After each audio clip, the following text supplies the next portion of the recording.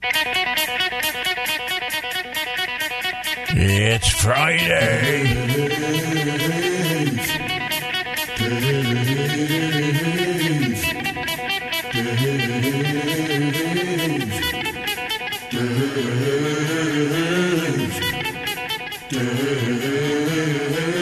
Elswick!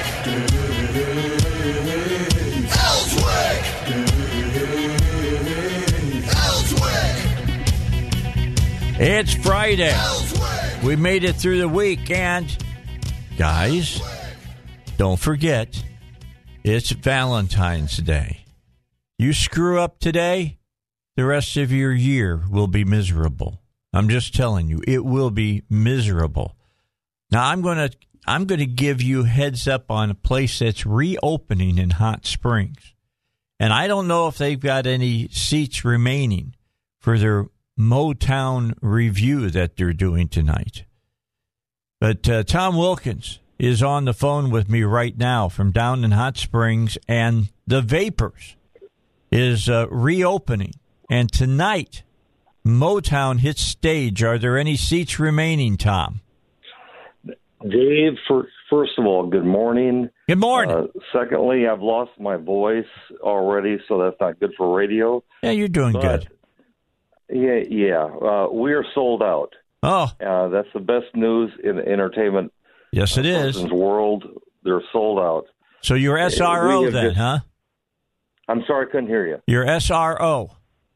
Yes, that's exactly right. And actually, it happened a lot quicker than even I could visualize. That the people have just the excitement has just been tremendous over here in Hot Springs, and I might add across the state, because of the legendary, iconic Vapors is coming back to life, and we're so excited. Well, this is cool, and you couldn't have picked a better kind of musical opening. The only thing that would have been better is if you'd done the Rat Pack. I'm just saying. Well, I tried. I contacted every one of them, but they said that they were eternally busy. That's it. That's it. Yeah, they're all booked in behind the pearly gates now, aren't they? That's what I hear.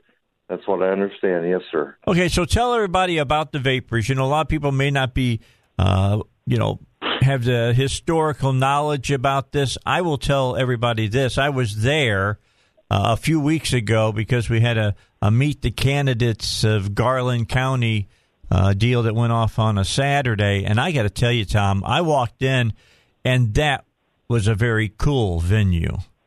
Well, thank you. It has changed so much since you've been here, because quite honestly, we've been working extremely hard. That was I did that kind of as a favor to the Liberty Coalition folks. That a lot of them are friends of mine, and so at any rate, the excitement. What we've tried to do is, when you walk into the building, to bring back that 1960 era, when everything was, illegal gambling, although we won't have that going on tonight, Dave. Doggone it. The illegal gambling was going on when people like Dane Harris and Oni Madden, who was a former nightclub owner of the Cotton Club in New York, I think it was. The place was built in 1959 and opened in July the 22nd of 1960. And from that day on, he was charged, Dane was, with bringing in the most iconic entertainment that have ever played, not only in a facility like that, but across the South. Mm-hmm. This place was just super, super exciting back in those days. So as the story goes, it opened in 60.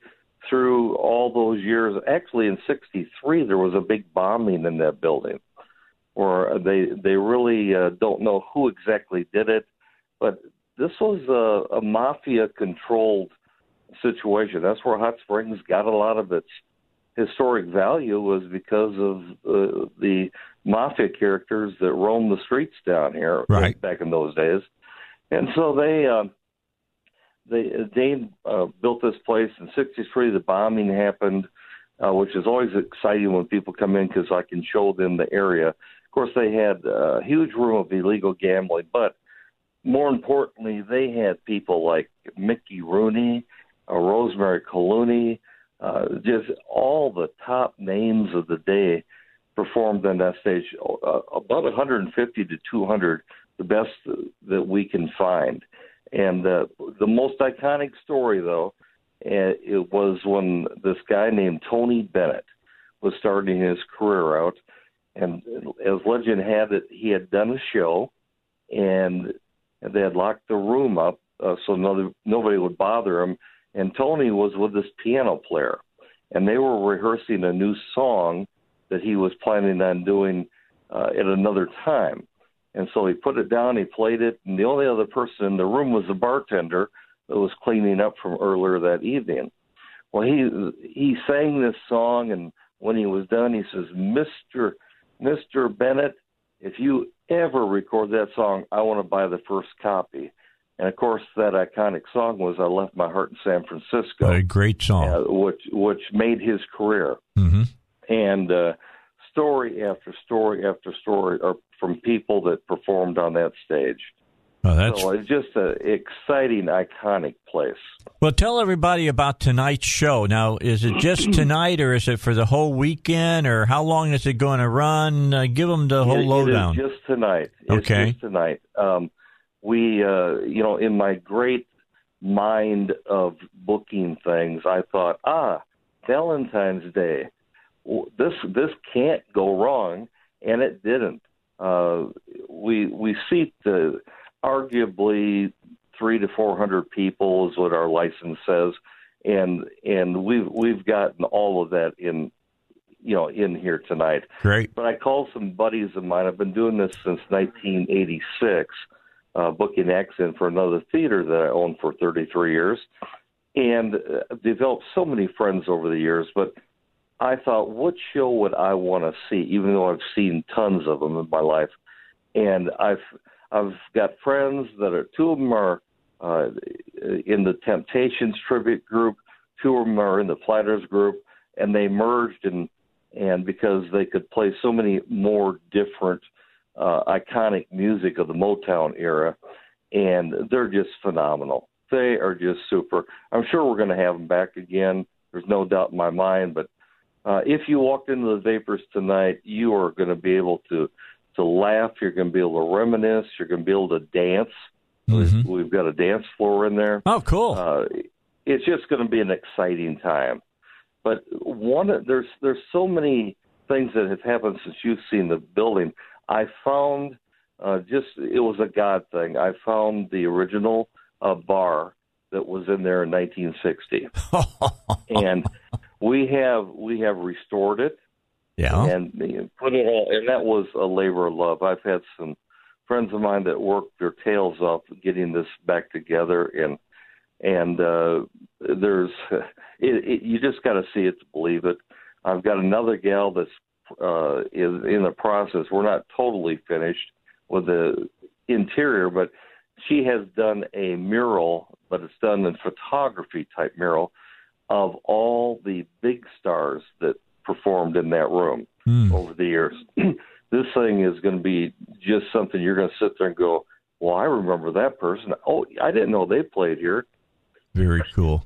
Very cool. Excuse me. Yeah, just let everybody know we're talking to Tom Wilkins. He's down in Hot Springs. They're reopening the Vapors in Hot Springs, and tonight for Valentine's Day, they're sold out. So if you've got tickets, right, you're a lucky person. You're taking your significant other to a very, very cool event. But they're doing a Motown review type show, and Motown. Right. Growing up outside of Chicago, Motown was just a huge part of my life. So when you have these folks back, I'll be definitely looking to get some tickets and coming out and see the show. Absolutely. Now, just let me give a plug for next weekend, next Friday night. I have like the nation's most predominant Patsy Cline artist going to be there. Oh, very Sarah cool. Heyman is her name. And then on one of the neat things I get to do is when I pick out acts, I pick out things that I also want to see. And this next one, next Saturday night is one. It's called the Bob Hope on the Air Road Show. And it's a reenactment 1940s radio show. These folks they're from out of Phoenix, Arizona, and they do a reenactment of a radio show with Bob Hope, Jimmy Durante, Red Skelton, Jack Benny, all the iconic people at that time. Especially if you're a veteran, you've got to come out and see this. Yeah, that sounds very good as well. Right, and we have things coming up like the Liverpool Legends. Some people might know them from Branson fame. Right. They're arguably the number one Beatles tribute group in the nation. And then, I don't know if you've ever heard of the $1 Million Quartet. I have. At all. They performed for 5 years at the Lawrence Welk Theater. And a couple of these buddies were friends of mine, and they just ended their run up there, and they found out I was opening at Vapor, says, we want to play. These guys are just, it's the night that the four of them got together at Sun Records in Memphis, and they have changed the act up a little bit. They call it the $1 Million Four now because of copyright and all that. Right. It's not really a play, but it's all them doing much more music than they did in the play. So Carl Perkins, Elvis, Jerry Lee Lewis, and Johnny Cash. Oh, what a great show that will be. Oh, super, super. We've got so many of those kind of shows coming, and all you have to do to find out what's coming is go to our website, which is thelegendaryvapors.com. And, in today's world, that was a big surprise. When I went to rename this, to market it, the word vapor or vape has a whole different meaning. You better nowadays. Believe it now. Yeah, and so I renamed it Legendary Vapors, and the owner and I, his name is Jimmy Miller. I'm just the guy. They call me the everything guy because that's what I do is everything. Right. My wife and I were there till midnight last night, so getting things really fresh looking and organized for tonight. So we're so excited. Yeah, well, you should be, Tom. I mean, if it looks better than when I saw it a few weeks ago, you've got yourself an amazing establishment for people to come to. Yes, sir. It's by far going to be the nicest place of its kind in this area of our country for sure. No, that's cool. So we're genuinely excited. All right. Well, Tom, do me a favor. Rest your voice for just a moment. I need to take a break. I got to get some traffic and weather and things like that. And then we'll come back, and I want to talk about, what people can expect when they come to the Vapors. What are the offerings going to be and things of that nature. And then I'll let you talk about that Patsy Cline presentation that's coming back up, and then the presentation of Sun Records and things of that nature. Tom Wilkins is our guest. The Vapors, the Legendary Vapors, is reopening tonight. It is sold out tonight. Sorry, can't get in and see the show tonight. It is a Motown show, but Tom tells us that he'll be bringing it back through again in the near future. With that said, let's get a break in. 6:20 in the morning, 24 degrees. Feels like, you ready for this, Zach? Feels like it's 17 outside. I know I was walking in today, and it woke me up. I slept all the way driving in this morning. When I got out of the car, it was like, wow, getting slapped in the face. We got more to talk about with Tom when we come back here on the Dave Elswick Show.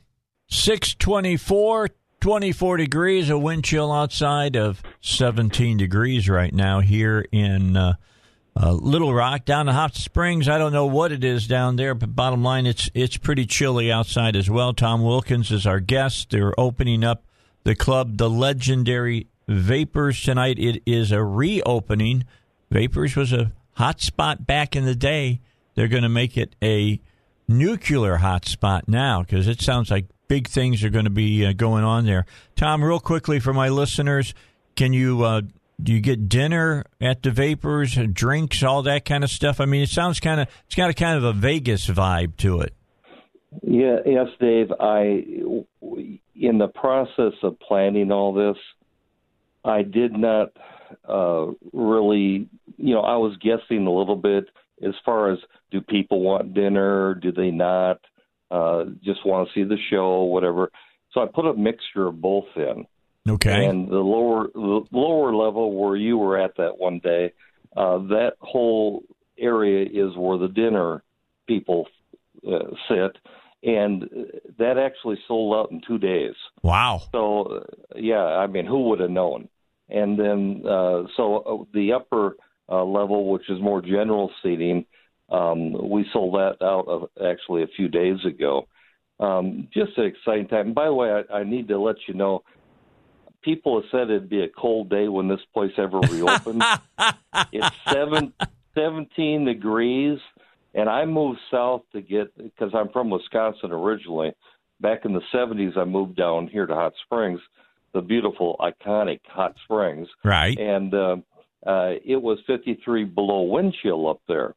And so it is warmer here in many respects. I agree. I grew up outside of Chicago. I can totally tell people up north you don't want to be there right now, not with the wind blowing off of Lake Michigan. So, Tom, you're to be commended. You have put together quite the place. This is unique. I think this is unique to Hot Springs. It's going to have a big feel for Hot Springs. I don't think you're going to have any problem selling tickets to it.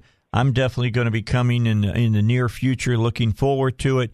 Again, people go to thelegendaryvapors.com. Is that right? Right. Or they can basically they can call us. They can go to eventbrite.com, which is where we sell our tickets. Excuse me. My voice is still waking up here.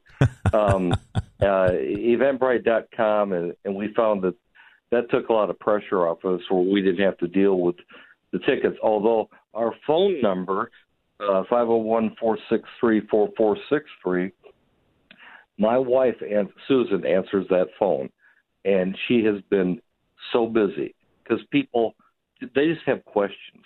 Sure. And some of them, their goal in life is just to talk on the phone.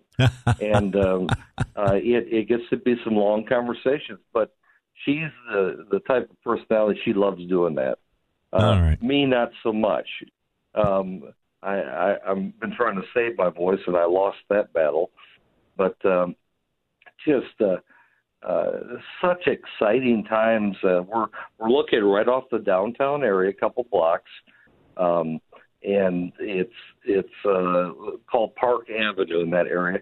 Back in the day, most people don't know this, but that was the entrance to Hot Springs. Oh, really? With old highway.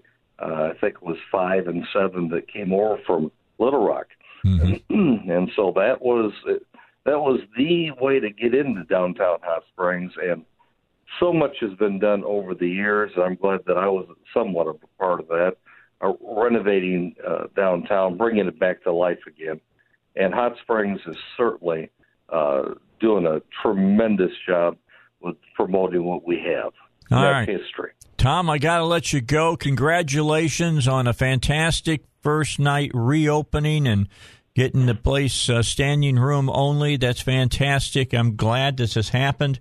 Just the incredible Vapors. I mean, it sounds like a place, the legendary Vapors sounds like a place that everybody will want to hit and make it a special destination. Thanks, Tom, for the time. We appreciate you, bro. We'll talk to you later. All right, bye-bye. All right, Tom Wilkins down there in Hot Springs. And I'm just telling you, it's a great-looking place. I mean, when we did the candidate meet there in Garland County in Hot Springs, and I walked in there, I mean, it felt like walking into Vegas in the 1960s. It's that kind of a showroom feel to it. So it's going to be fun. Now, if you wanted to go there for tonight for Valentine's Day, well, you're simply out of luck, or as I like to say, you're SOL. You are simply out of luck. You can't go to the show tonight. It is totally sold out. But they've got a dinner menu, they've got a bar, and then they've got great acts. So that means a great night for you if you go to the legendary Vapors down in Hot Springs. We'll have Tom on again and talk further about this here in the near future. But right now, I got to get to some news. It's 6:30, 24 degrees, feels like 17. Let's find out what's going on around the world.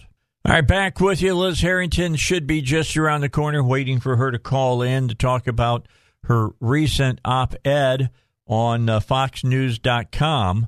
And, of course, Liz is a national spokesperson for the RNC, and she wrote an op-ed that we have been talking about for several days now, not about specifically her op-ed, but something that I've noticed, and I was talking about it, and then she wrote this and it validified what I've been saying, and that is everybody thinks that Bernie Sanders is the crazy candidate out there because he gets out and he just says exactly what he thinks and what he believes in, and a lot of people feel that on the Democrat side, that if he's the candidate that they run for president, that he's going to fail miserably running against Trump. Here's the problem with what they're saying. And I believe that you will see through this here in the next few weeks. And that is all the other candidates. Klobuchar and Mayor Pete. We know about Warren, even Biden are, they say they're in the centrist lane. They're the people that are the moderates. They're in the center of what they believe. And I got to tell you what, that's nothing but a lie. I mean, it is a lie. For instance, think that you have a candidate who wants to abolish the Electoral College, which is a foundation from our Constitution for our representative government. The candidate also would force all Americans to pay for abortion, regardless if they're pro-life or pro-choice, a position voters reject by large margins. The candidate wants to transform our energy sector and is a co-sponsor of the so-called Green New Deal, a radical centralized plan that mandates government-run health care, housing, access to nature, and blames systematic racial, regional, social, environmental, and economic injustices on global warming. Now, you might think that that's Bernie Sanders' platform that he's running on, right? And I'm going to tell you what, you'd be right. However, it is also the platform for Senator Amy Klobuchar of Minnesota. She believes in every one of the things that I just mentioned. And then what about that other moderate out there? Mayor Pete of South Bend. Know that Mayor Pete has said, quote, talking about Bernie Sanders, on issue after issue after issue, we share the same goals, unquote. The media has been trying to sell you since last fall that former South Bend Mayor Pete is a moderate. Not only is he a supporter of all the above positions, all the things that I just talked about Klobuchar and about Sanders, but he also wants to pack the Supreme Court with liberal judges. He thinks a baby's life doesn't begin until they take their first breath, and that it's a good thing for 7-year-olds to be talking about abortion. I'm not making this up. This is Mayor Pete. If you eat a burger or drink from a straw, you are, quote, part of the problem, unquote. He not only wants to decriminalize illegally crossing the border, but he also wants to decriminalize heroin and meth. This is what the Democrats call somebody who's moderate, a centrist. And the media has been selling you this cock and bull story for weeks now.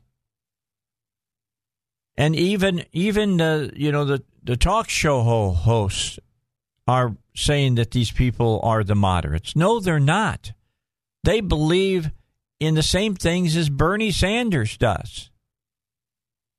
They're selling the same snake oil that Bernie Sanders is selling. The so-called centrist lane is really nothing more than a media-created fallacy. It's not in the center. It's severely to the left, the far left. We've been talking about this for quite some time now. And if you just take the mainstream media's thoughts, then you don't have, you think that these are the moderates. Today's moderate Democrats are the focus grouped version of socialism. They don't use the hot ticket words that Bernie Sanders uses. They get to focus groups, and focus groups then changes the language. They change it up. They're trying to sell the radical ideas in a more appealing package, more palatable. And they're doing it through a small-town mayor and a former junior consultant or a not-so Minnesota nice female senator. I think it's interesting that they're selling out that Klobuchar is really the laid-back, nice lady. And if you remember Congressman Johnson from Louisiana, who was on with us on was it Wednesday that we had him or Tuesday? Yeah, it was Tuesday. As we were going into the primary in New Hampshire. And he said that something that he believed is going to come out in the media and in a lot of different areas is that she is not a nice person. She's got a hair trigger temper that she's covered up very well thus far on TV. She's known to throw things at her staffers. She's known to downgrade them verbally. But that's part of the story you haven't heard, and he believes you're going to start hearing that now as she's gained some momentum. That some of the folks that are also running for the nomination are going to bring this stuff up about her. All of the different Democrat candidates have problems now with people of color and what they're doing. All of these candidates share a vision of big government, not the big government we have now, which is big, but expanding even what we're seeing now, the big government we're seeing now, and making it even bigger in our daily lives. Just like Sanders, they just don't like Sanders and the way he's blunt about what he talks about. I mean, he's one thing I've said about Sanders all the way through the election of 4 years ago, and then now that he's running for the nomination again for the Democratic Party, is that he's fully transparent. He tells you exactly what he's thinking, and it's got everybody in the Democratic Party, scared. Well, let me tell you what. Pay attention to these other candidates that are using, again, these words from these groups, these focus groups, because they believe in the exact same thing. You can't actually tell the middle class you'll raise their taxes. They don't talk about that. Democrats don't want to say outright that they're not going to be able to keep letting you have your doctor on health care. They'll prefer to lie like they did last time about that. You remember that. I mean, Obama did it. We're going to let you keep your doctor, something that he said. We're going to let you keep your insurance. There's no significant difference among any of the Democrats on policy. While Klobuchar and Mayor Pete won't take out terrorists, Sanders would let them vote from prison. I mean, that's the case. And Mayor Pete admits there is only a difference, his word, not mine, tone. he tries to wrap it up in a soft-spoken package. You could call him kind of the Mel Torme of the Democratic Party. You know, the velvet frog of the left.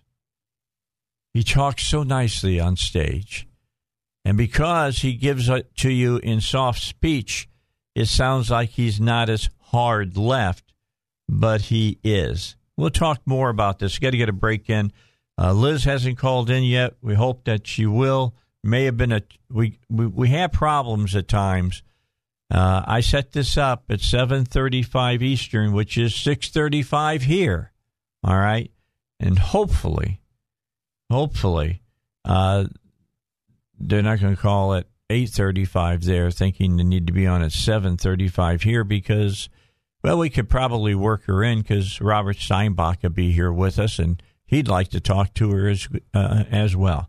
But more on how the Democratic Party and several of the candidates are trying to pull the wool over your eyes and make you think that they're centrists.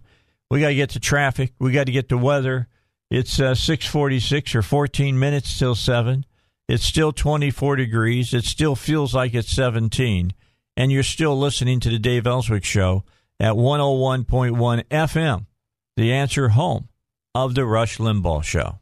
All right, let's finish up this hour.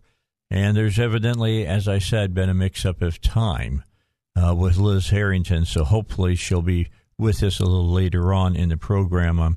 I'm communicating with the folks in Washington, D.C. during the break, so we're trying to get things worked out.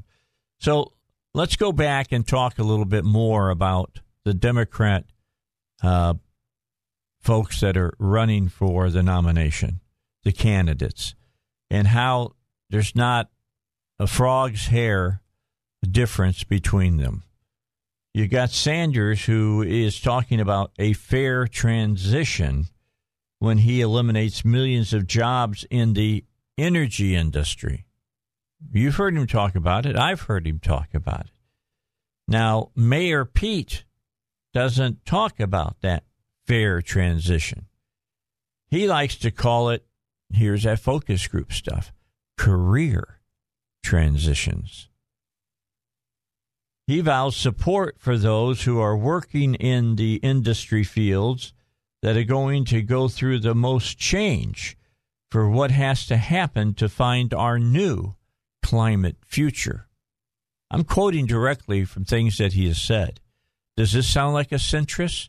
Does this sound like a moderate to you? It doesn't to me. Sounds like a far left whack job, okay? He's just repackaged. They put him in a nice suit. They make him young, and he talks softly. He doesn't look like, a crazy old man with, hair that's in disarray all the time. Looks like a mad scientist standing behind the microphone. But you don't have to worry, says Mayor Pete. No, you don't have to worry at all because, quote, your new government-mandated green job will be, quote, very easy to understand, unquote. So the choice for the Democratic nominees is whether you want to vote for a 70-year-old socialist, communist, who wants to tell you how to live your life, or a 38-year-old son of an alleged communist that wants to tell you how to live your life. And that's you're going to probably have to make that decision when you go to the ballot box. And the fantasy of a moderate, and we're getting this from, the mainstream media now, is this white knight who voters will coalesce behind to take on Sanders. And who would that be? Well, it's a nanny state billionaire who banned big gulps, wants a massive national program to retrofit your house, is behind the most extreme anti-Second Amendment policies in the nation, and who praises Chinese communism. Michael Bloomberg was banning everything before the Democrats thought it was cool. I mean, he's been doing it. And you know how he feels about the Second Amendment. I mean, if he could do away with the Second Amendment today at 12 o'clock noon, snap his fingers and make it go away, he would do it. Just telling you, he would do it. And then he would pass every bill he could to take away your right to have a gun. He's right at home right now with the most far-left candidates. But here's the problem for Bloomberg. Money can buy a lot of things, but what it can't buy you is authenticity or charisma, which he has none of. Zip, nada. And you can't buy enthusiasm. I mean, you can't get a more low-energy candidate than Michael Bloomberg. I mean, he looks slower than Biden does. You can't buy promises kept. You can't pay a consultant to manufacture accomplishments. And whether you pretend to be a moderate or not, no Democrat can match the unprecedented success of Donald Trump. So those are just some things to think about as you keep paying attention to this election that's going on. Don't forget that early voting starts Monday for the primary, and that you need to get out and vote during the primary because that's when you will elect all the judges. For whatever reason, I don't know why they did it this way. In the primary, when you vote for the judges, it's their general election. It's whoever wins the election. You're not picking who's going to run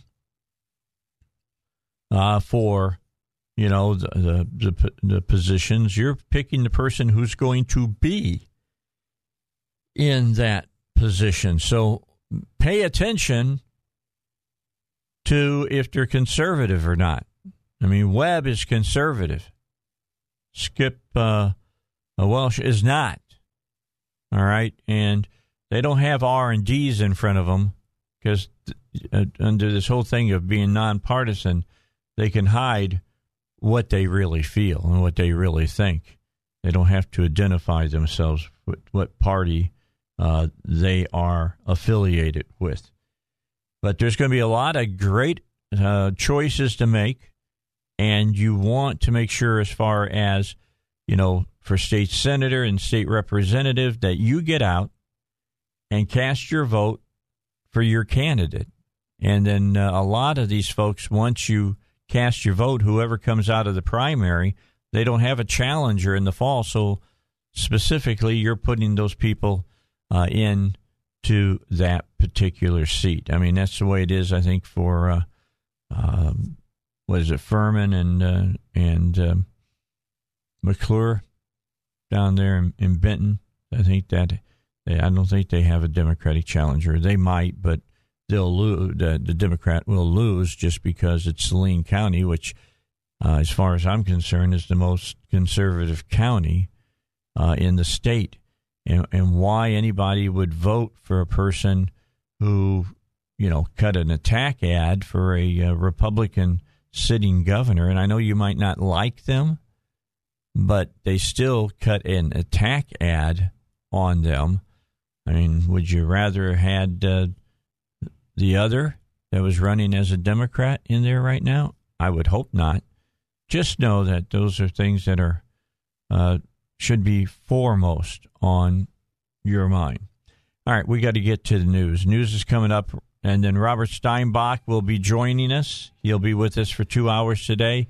Matt Smith is at his daughter's school today doing a dad and daughter thing, and when it comes to that kind of stuff, he asked me, do you have any problem with me not being there on Friday? And I said, you go be with your daughter. That is more important than you coming in here and sitting with me.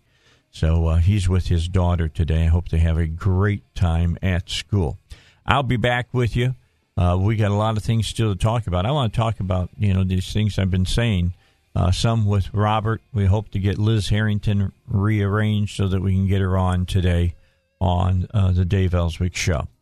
News is next. It's about a minute until 7 o'clock. It's 24 degrees. Feels like it's 17. Today it's going to be sunny, but the high will only be near 42 with a wind chill value as low as 14.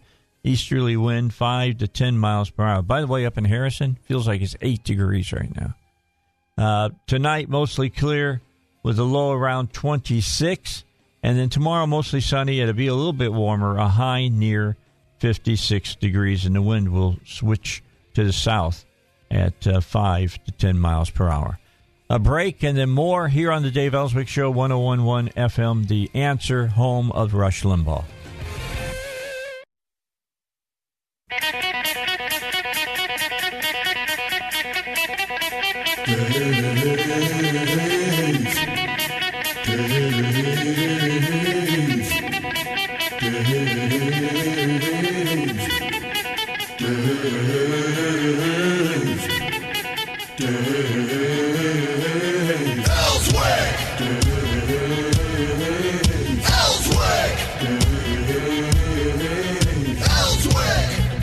If you didn't think that Biden's campaign wasn't over, let me tell you about what happened at a New York fundraiser last night. Unbelievable.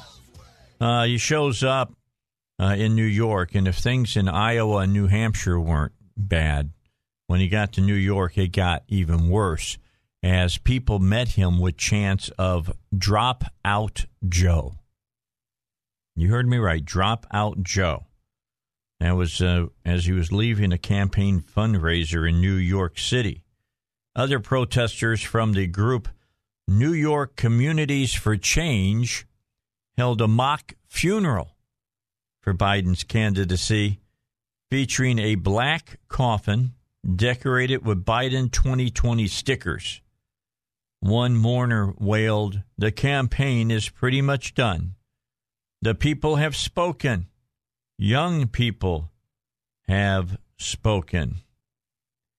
And, earlier in the week, the former vice president's struggles to connect with voters was very apparent. And he was deemed, as you will remember, the Democratic Party's frontrunner for its 2020 presidential nomination. And that was happening, big news. I mean, he was the heir apparent.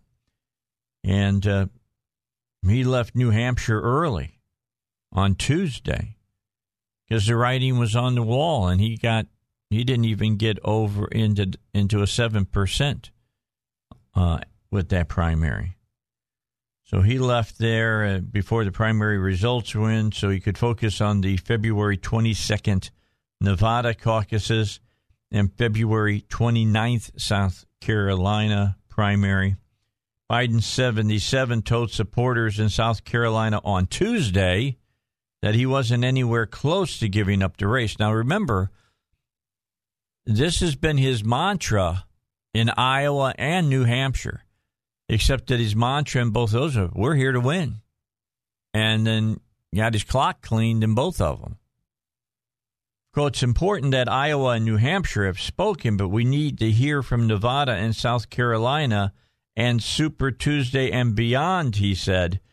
"We haven't heard from the most committed constituents in the Democratic Party, the African American community, or the fastest growing segment of the party, the Latino Americans." Biden went on to describe the importance of the African American and Latino vote, saying that you, quote, "can't be the Democratic nominee and you can't win the Democratic nomination as a Democrat unless you have the support of black and brown votes." Last night, Biden was in Midtown Manhattan courting Wall Street figures as he hoped to raise at least $1 million.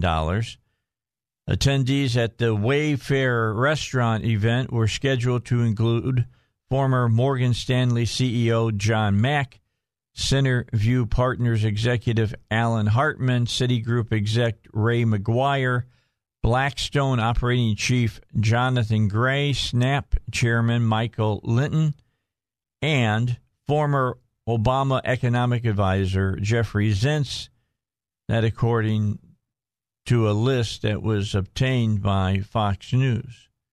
Biden's fourth-place finish in the February 3rd Iowa caucuses, and even worse, fifth-place finish in Tuesday's New Hampshire primary, reportedly had some backers concerned about the future of his campaign. A recent Quinnipiac University poll showed Senator Bernie Sanders leading the Democratic Party field nationally, with support from 25% of Democratic voters, with Biden only garnering about 17%. So to say that Biden's campaign ship is taking on water is an understatement. I mean, a poll that came out earlier this week, an internal poll that got out, was that his support in South Carolina with black voters had fallen from 52% to 27%. That's a huge, huge plummet. And that's probably the best word I could use for that. His numbers are just in free fall right now. Let's get a break in. I'll get you some traffic, get you the weather forecast. Robert Steinbach is getting himself all set up and ready to go here on the show. If you're watching on Facebook, that's who the guy is that's getting here in the studio. It's not somebody who's attacking me. I just want to let you know that. Not yet. This is a friend, all right? Want you to know he is a friend. We'll be back with more. It's 7:12, 22 degrees. Feels that's like why I'm late, Dave, because I had a defrost when I walked out of the house. It feels like it is 14 degrees right now here in Little Rock. Let's take a quick break. We've got more coming your way. It's the Dave Elswick Show on a Friday. Happy Valentine's Day. And guys, if you forgot, you're not going to find many restaurants that you can get any kind of reservation in. Just pray that she'll forgive you. That's all I got to say. We'll take a break. We got more coming your way here at 101.1 FM, The Answer, home of the Rush Limbaugh Show. All right, so my listeners, and I love this about them, Robert, have a great sense of humor.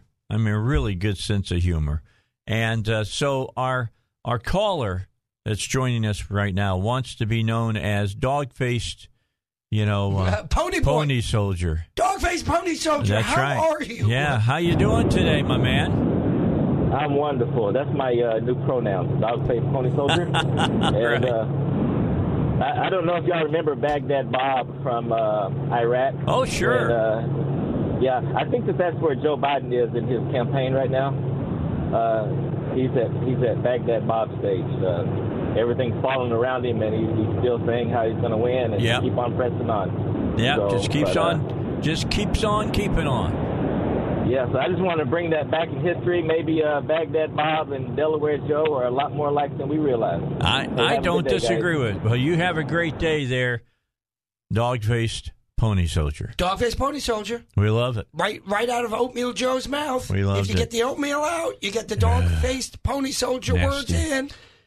Did you happen? I don't know if you were ready and had the radio on listening, but did you hear me telling everybody that the mainstream media is telling you everybody else, except for Warren, but everybody else that's running against Bernie Sanders is a moderate? Not only that, Dave, did you? Yes, I heard it. First, let me answer your question. I've got to learn to do that better, right, Zach? Because in my class, I get students, right? They start talking, and I said, well, what? You can talk. Answer my question first, right? All right. So the answer to your question is yes. But then to build upon your question, the news media, and by the way, to give credit, I heard this on Shapiro's show as well. Ben, who you know personally well. Yeah, he's very good. Yeah. Very good guy. He points out the news media says Bernie's not the front runner. And here's why, folks. Because last time he ran just against Hillary, and he got, say, 60% of the vote in the primary, and Hillary got 40. Yeah. So he had a majority, and he won. And now there's 18 candidates, and he's got 24%. And so they said, well, he's got 24, everybody else has less. But if you add up everybody else's numbers, they are greater, of course, sure. than 24%. But That's not what front runner means. No. Front runner means first. If we got 5 guys running a race, all of them with one leg, and the guy with one leg who comes in first, he's the front runner, even though I could beat him because I have 2 legs. So don't tell me Bernie ain't the front runner. I don't care if Bernie's the front runner, by the way. I don't care if Bernie wins the primary, doesn't win the primary. I'm not, from strategic purposes, perhaps I would want him to win because I think he's quite beatable in the general. But I've also told you, Dave, that I think Amy Klobuchar is the best of the Dems, excuse me, because she has an air of moderation. It's all relative, folks. It's all relative. She has an air of moderation compared to the nuts out there in the mixed nuts jar that you get at the supermarket. The only reason that they seem moderate is that they've repackaged specific words that focus groups say, don't use those words because it makes people think that you're really extreme, and then they say it with the velvet glove on their iron fist.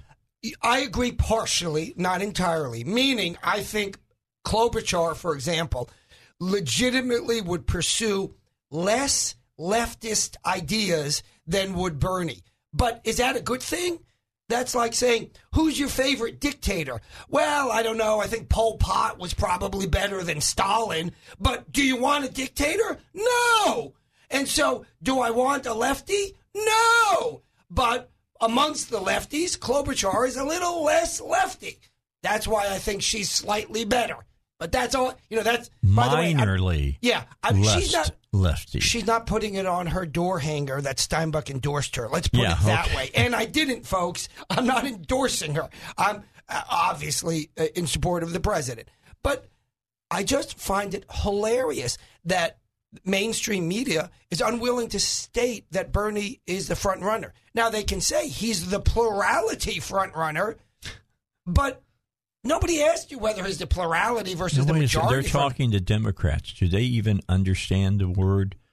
I don't know. It's like, for example, if you went to the supermarket and all they were selling were peas and corn, and they sold more peas than they did corn, they would say peas are the front runner. And then they sold peas, corn, and lima beans. And peas still won, but only by a little over a third. Right. Would it not be the front runner? Well, of course. Are you serious? Yeah, it would be the most popular. That's right. Vegetable. But it's not a majority, Dave. Yeah. It can't win. Win what? Yeah. Right? Well, yesterday, folks that were listening to the show, we played Carvel's rant, and he is so right in the things that he's. Well, you want to hear that? Have you heard it? I heard part of it on television. Yeah. Okay. Well, let me play it. Yeah, sure, it's not that long. We still got that, don't we? All right. Here's Carvel talking to Brian Williams, who I could have gone the rest of my life without hearing from again. You don't like Lion Williams? Yeah, Lion Williams. That's who it is. But he was talking. You can't make that up. To right? James Carville. Right. And here's what Carville's view of the process right now is. And why is Tom Perez still the chairman of the Democratic National Committee? I have no idea. This party needs to wake up and make sure that we talk about things that are relevant to people. We need to go back to 2018, where we had good, diverse, strong candidates that had real connections to the community and talked about real things. We don't need to become the British Labour Party. That's a bad thing. It's not going well over there.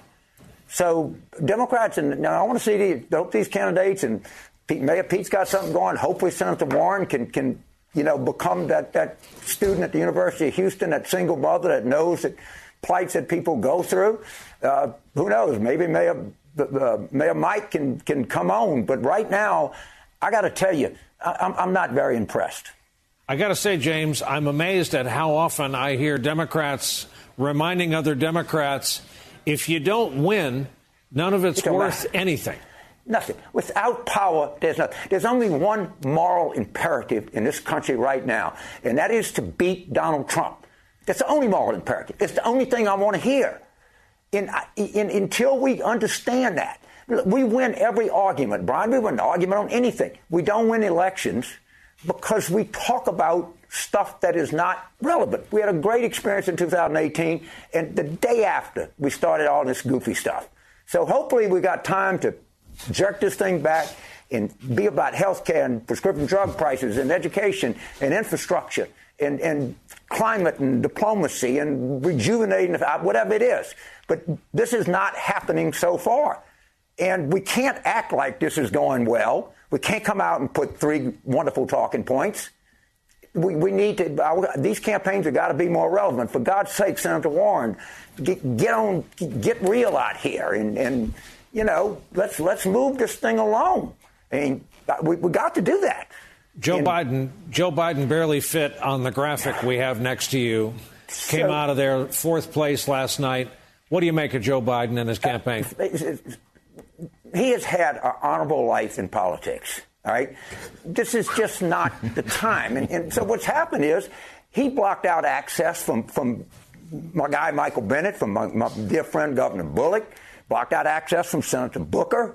Probably some people that were going to run didn't run because he was in the race.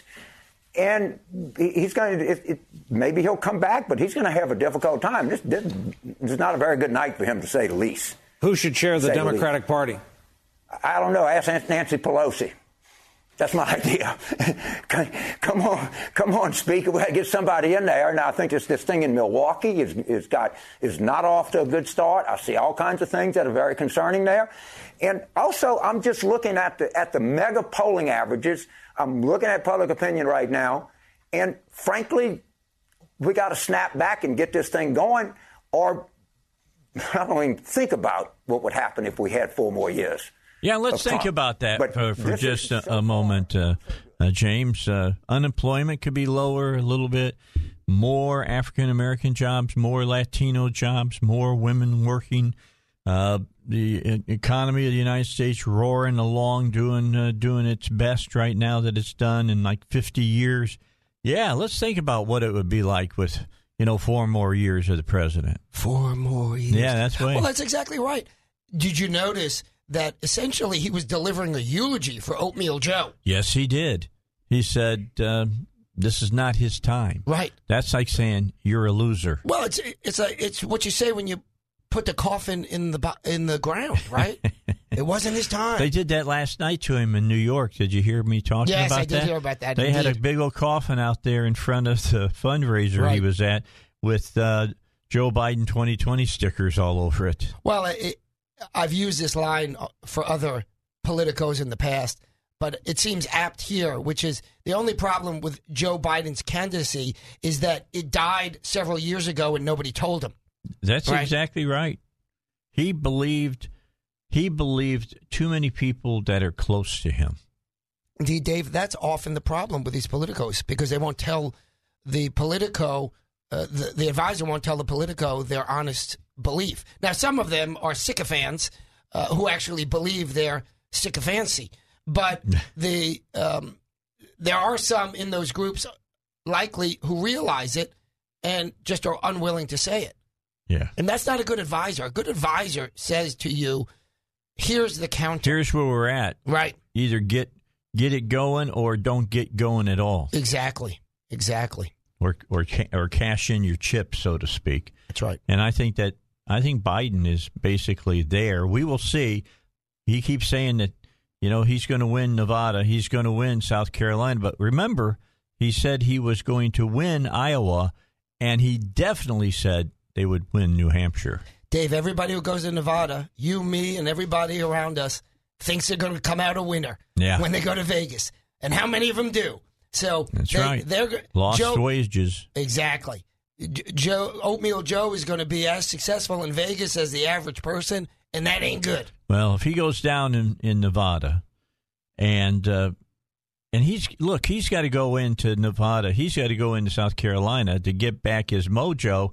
He's got to win by significant numbers, and I don't think he's got those numbers. And let's be clear. Let me relate back to what we said a moment ago, and that is I would like Oatmeal Joe to win the primary in the sense that he's entirely beatable in the general. Well, yeah. All of them are completely beatable. Right, but as we discussed, I think some are more easily beatable than others. I think Bernie is easily beatable. I think Warren would be slightly less beatable. I think Klobuchar would be slightly less beatable. And I think Bloomberg would be slightly less beatable. So I would prefer the two old, doddering men to run against Trump than the other folks that I mentioned. And I'm reminded by Ken Yang that, only 2% of delegates have been awarded. Sure. Newt won South Carolina, and his campaign took off. He still lost, but pundits call this stuff too early, he said. Indeed. And I'm not going to say perhaps that's the case, but I think that Ken Yang would agree with me. Joe Biden is not campaigning like a winner. Well, that's the other thing, right? So the point is, not only did he not win early on when he had an expectation to do so. I'm going to do it. Here's Rush. 96% of Americans, let me give you that number again, 96% claim their Social Security benefits at the wrong time. You know how much that costs them on average? How about $111,000 over the time that they get their Social Security? That's big money. Learn how you could avoid this at an educational event, Maximizing Social Security with David Lucas. The tickets are just $20. They include your 40-page workbook. It happens Thursday at 6 p.m. in North Little Rock, and there's only 5 seats left. So you need to get on the stick and give them a call and get one of those seats. If you've saved more than $250,000 and have not filed for Social Security, call to get one of the last 5 remaining seats right now at 501-222-3315.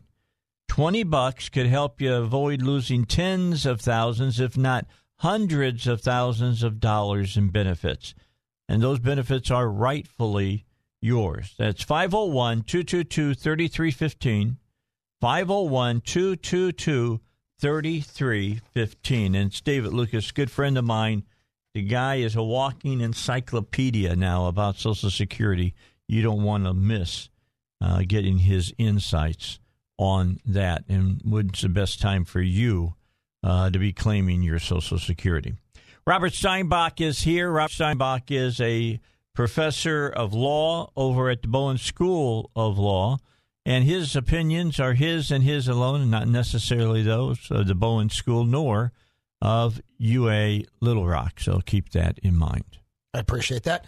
They should have these opinions, but they don't. But that's their problem. Well, Dave, I think that all of your listeners should have my opinions. And when I change my opinion, disagree with that too much. They should be on track with my change even before I make the change. Okay, so when we broke to hear what Rush had to say for today on his update, you tell me what you were trying to make. You were talking about momentum. Right. So Ken is right. We only have 2% of the vote in. And as a consequence, one can easily say, while Sanders is in the lead, we can't conclude he's going to win the primary. I don't know. I'm not saying he won't. I'm just saying it's too early to make that call. The difference with Joe Biden is we at least get a sense that he dramatically does not have momentum. He is stalled. Now, is it impossible to get a stalled car in the middle of the highway started up? No, but it's hard. And that's the point that I'm trying to bring out here. Oatmeal Joe is in a really bad place. And it seems to me, even with this small amount of delegates in, we can draw a presumption, rebuttable as it may be, that this is now, at minimum, an uphill battle. At best, so to speak, that might not be the right word, but you take my meaning, he's over. That's what so I think we are able to have that conversation even now, given how poorly he performed. So if he got 23% and that was second, third, or fourth place, you would say, okay, maybe. Just needs a little tweaking. Yeah, he's got his followers. Right, but his numbers were not even close. It's a little over 6%. Right. Was it 6.6 or something? Exactly. So those are just numbers that don't portend success greatly.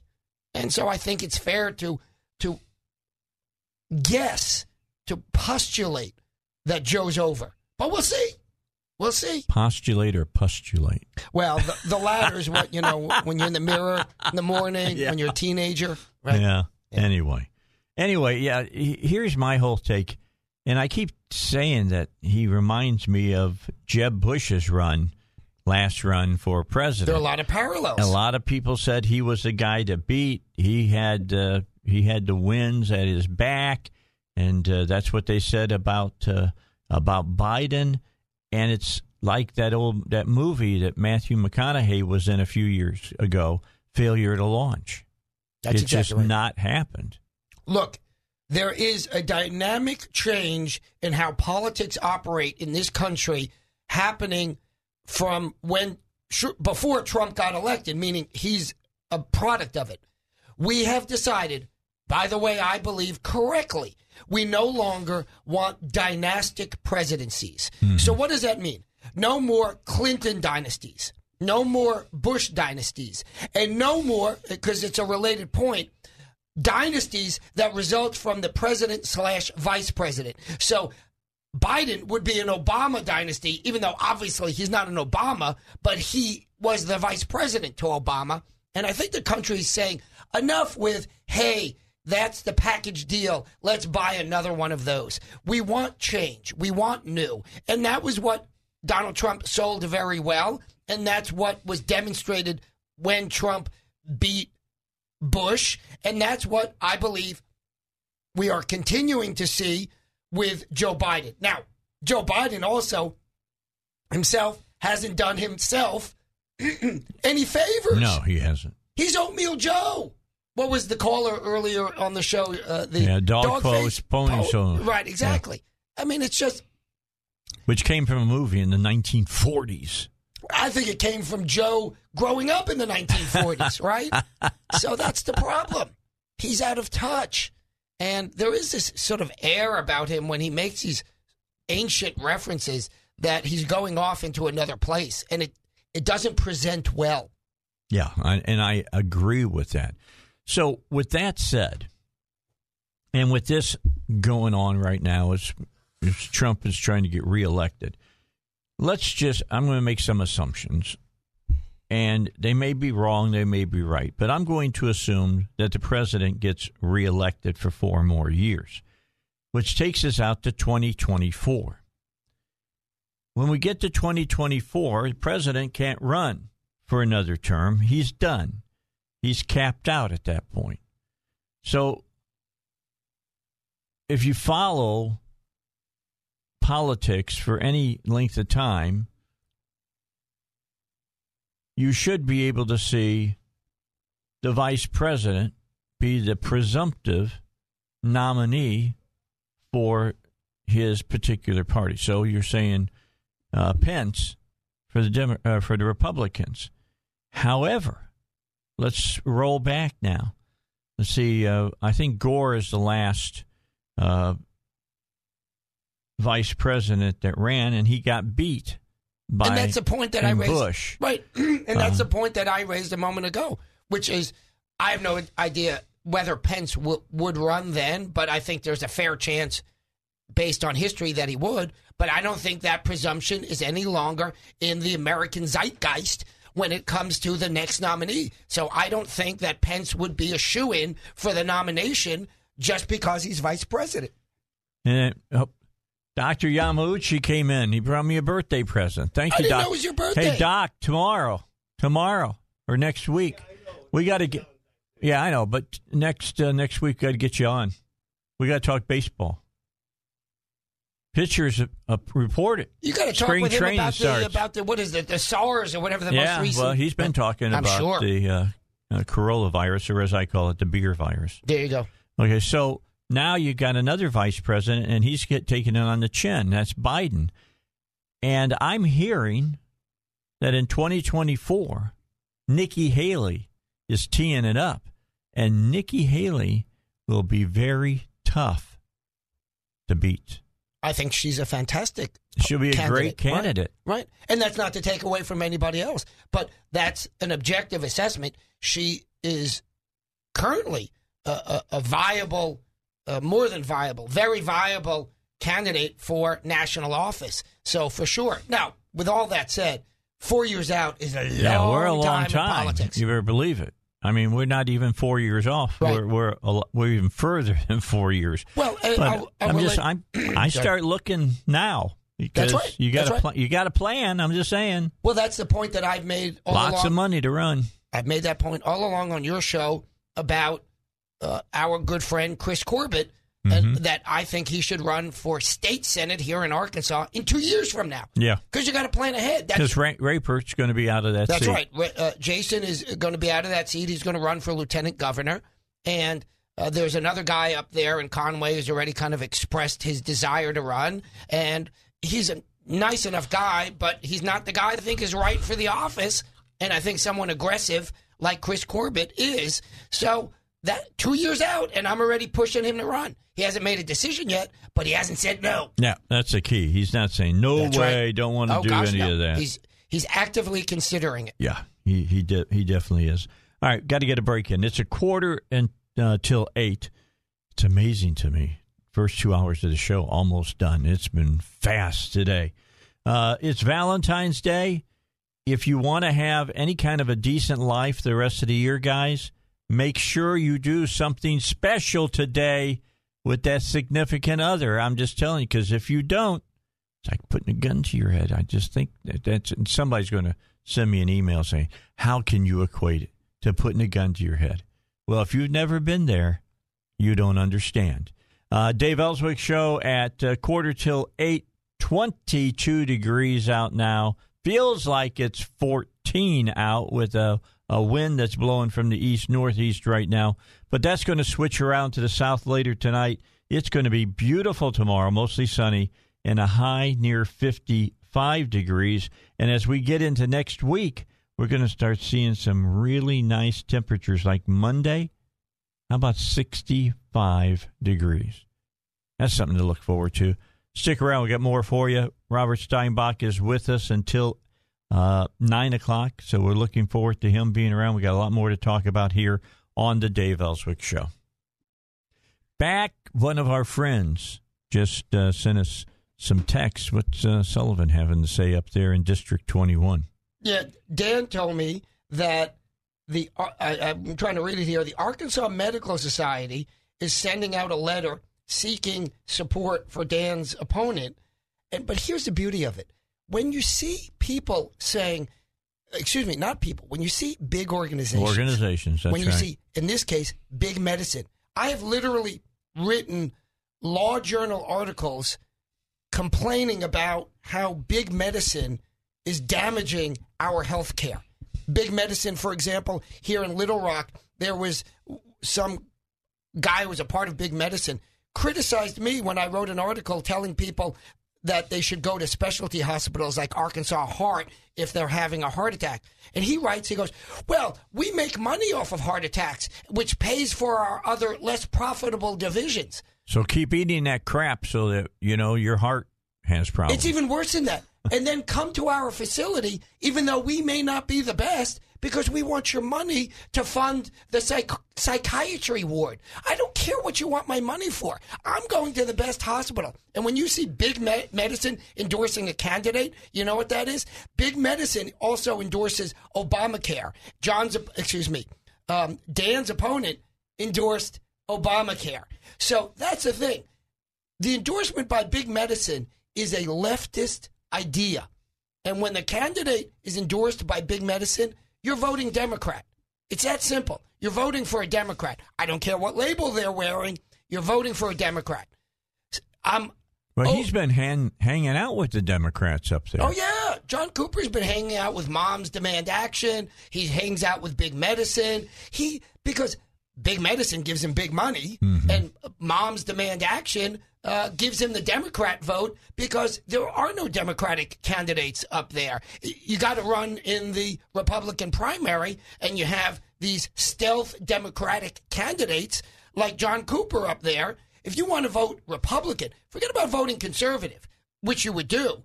But if you merely want to vote Republican, you got to vote for Dan Sullivan. He's the only Republican in the race. Yeah, I got a question for you. Yeah. You've been really involved in that race up there. I have. Yeah. Have we seen any kind of internal polling from anybody that tells us where this is sitting at? I'm not on that end of it. I don't look at that. I don't get that. So I don't know the answer. My sense from the people that I talk to is Dan is leading Dan has reached to the people. He hasn't reached to big medicine because he don't want to. Well, he ain't going to reach him. He doesn't want to. He's been kind of an enemy of big medicine during the time that he's ran. His whole campaign is, I represent the people. Yeah. And what I hear from every person that I speak to who's up from the Jonesboro, Craighead area is they're supporting Dan Sullivan. So that's not a scientific poll, and I know there are scientific polls out there, but my anecdotal poll is Dan is really leading. But let me be clear. We need every voter out there you to go vote starting Monday. If That's I'm not mistaken, early voting begins. March 3rd is the primary. And in many of these cases, the two Republicans running against each other in a primary are three. When you look at the one going on down in Garland County, there's three legitimately decent candidates down there. Whoever comes out of a lot of those races is going to have either the senatorial seat or the House representative Well, that's guaranteed seat. here. I don't even think there's a Democratic opponent for the general. So Dan Sullivan or John Cooper is going to be the next senator. Whoever wins at the primary is going to be it. That's right. We have the same thing for the Mayflower area for the rep seat that David Ray is running for. David Ray and his opponent, her name slips my mind. Maynard. I think that's right. Maynard? I think that's right. Whoever wins that primary, that's the next. They're in. That's it. And good for us because we want Republicans. However, the downside is you wind up with a race like Dan Sullivan's where the opponent claims to be a Republican. Yeah, he has been claiming it. Right. Look at his votes on the Conduit website. His votes are lower than many Democrats. Well, I call that a Democrat. Look, listen, call it a banana, but it's a duck. It's still a duck. Yeah, you're right. Right? John Cooper just got an F from the NRA. Yeah, I had them on That's right. on Wednesday, That's and right. they said that they had pulled their support from him. That's right. And it all goes back to the stand your ground vote that he cast in the Senate Judiciary Committee that killed the stand your ground legislation that had, if gotten out of committee, got on the floor, probably a 90% chance it would have passed. Oh, I think it's 100%. That, as you know, Dave, and you advertised for me yesterday on your show, we had a wonderful panel discussion over at the Bowen Law School on the stand your ground legislation. Did you talk about how it allows murder? We talked about how it doesn't, how that statement is false, yeah, big how that's time. a lie. Yeah. Indeed. And to be clear, when I said we talked about it, the panelists talked about it. I was simply the moderator. Of course, I agree with that notion. Well, you had the author of that bill there yesterday. Sitting right there. Bob Ballinger and Aaron Pilkington were both there, and they said, well, that's just rubbish. And all of the other panelists, by the way, agreed. That was just rubbish. Yeah. It's a false claim. It's a false lie. narrative. It's what it is. Lie. And that's when you know a candidate is terribly, terribly stressed because he knows he's going to lose. They start saying anything to try to get a vote. That's exactly right. And we heard no opposition to that notion. One can theoretically be opposed to stand your ground. For some reason, I would have to think hard for a good reason, but you simply can't be opposed to stand your ground on the claim that it permits legal murder because that's a lie, Dave. I know it's a lie. And as you pointed out. And we've played that audio for you right here on the show coming out of the mouth of John Cooper. Well, I mean, we're not making it up. No. He said it. He's going to have to live with it. Well, and as you pointed out, John Cooper was the single vote that killed Stand Your Ground. Killed Stand Your Ground. Yeah, he was. I remember. I was there. Yeah, you were there. You were very active in the legislature. Dave, let's just recap what Stand Your Ground is. First of all, if you looked at a map of the United States, all the states around Arkansas have Stand Your Ground. Mm-hmm. Are you seeing a bunch of, when you look over the border, do you see a bunch of murders happening? Is it a wild, wild west? No, is the answer to that question. Now, what does the law do? It says someone's attacking you. You don't have to run. You don't have to run. And one of the panelists I think it was David Ray, brought out what I thought was a very good and subtle point that I wish I had conceived of. So I'm going to take credit for it. No, I can't. Steal it. I'm going to steal it. From now on, just use it and say it's your own thought. It's unfortunately, for me, that is, it's David Ray's, and David Ray gets full credit for it. And the point was, quite simply, that if we're debating between who gets the benefit of the doubt, is it the illegal aggressor or the person acting in self-defense? Currently, the law says that the person who's acting in self-defense has to turn around, essentially, and look for an escape route. Why? The person acting in self-defense should be given the benefit of the doubt, not the opposite. Why are we making it extra special, easy, and beneficial for the illegal aggressor? And so Stand Your Ground simply says, someone is attacking you, you're allowed to act in self-defense, and you also don't have to look around for escape route. Escape route? Let the bad guy look for the escape route. I'm not interested in escape routes. But that's the way gun laws are. All the gun laws that are passed have no effect on a person who illegally is using a firearm. It only affects those who legally try to follow the law. Well, the analogy that I like to use for this is if the United States Army in World War II goes into Germany and then they encounter resistance, should they look for an escape route or should they forge on? Yeah, keep on going. All right, we got to get a break in. News is coming up. You want to hear that? We got 5 solid minutes of news to bring you up to date on what are the big stories right now. For you who are just getting to work, you might want to listen to that so you'll be ready for the water cooler this morning. Courtesy of the Dave Elswick Show, 101.1 FM, The Answer, home of the Rush Limbaugh Show.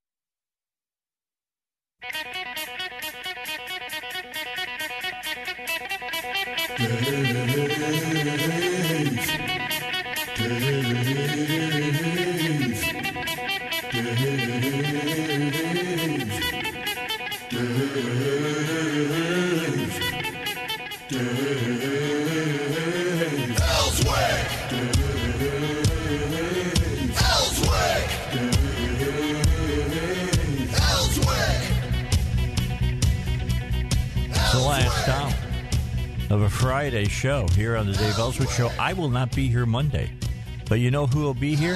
Who's that? My good friend Robert Steinbach. What? Will be filling in for me. And of course, remember, his opinions are his and his alone, and not necessarily the Bowen School of Law or UA Little Rock. UA Little Rock. Or the UA system, in fact. Whereas I like to say they should be, but they're not. But what can I say? Some people just like to be wrong. Well, there you go. Well, but to be fair, right? I know you're joking, and it's a good joke. I enjoy it, in fact.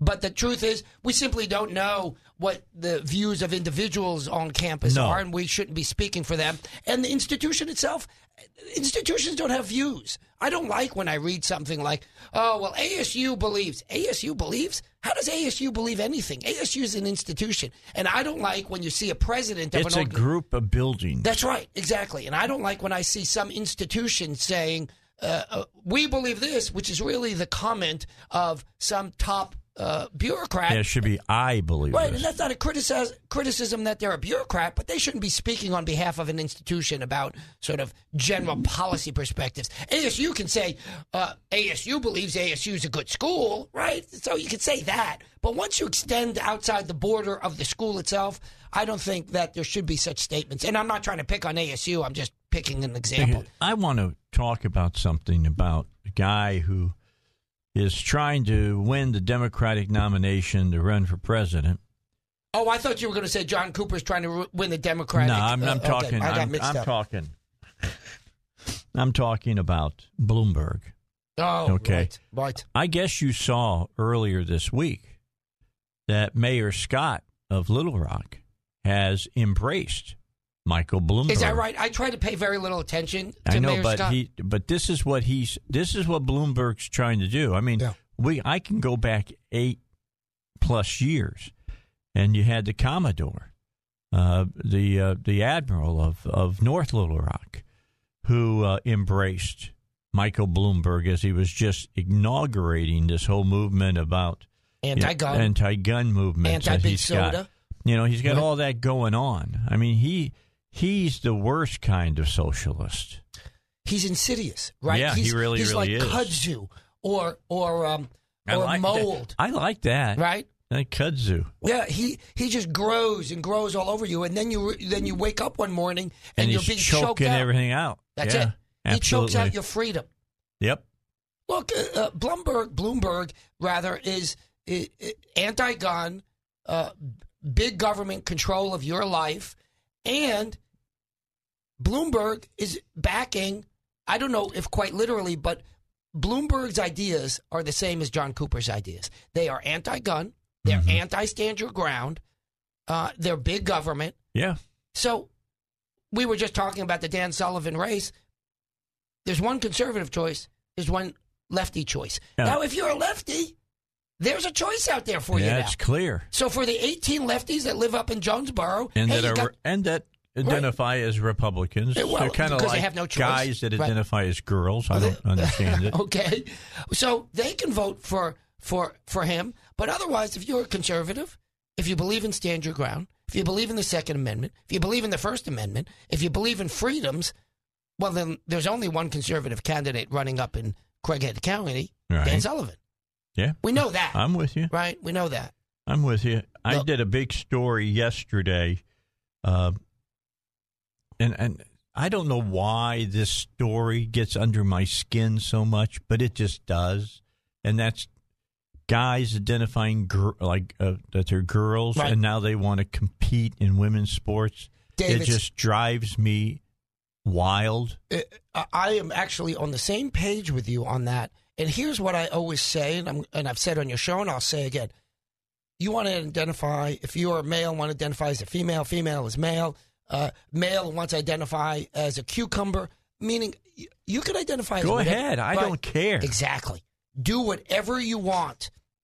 I've had people come up to me and say, I want you to call me Mr. or Ms., even though sort of the default in the context was the opposite. I said, knock yourself out. I don't care. But that is different than entering into a competition when you are biologically male and assert yourself to be female, because that's why we have different categories. We have separate bathrooms for men and women, and we have separate competitions for men and women, because in today's modern society, we still recognize those critical differences. One based on privacy, one based on capacity.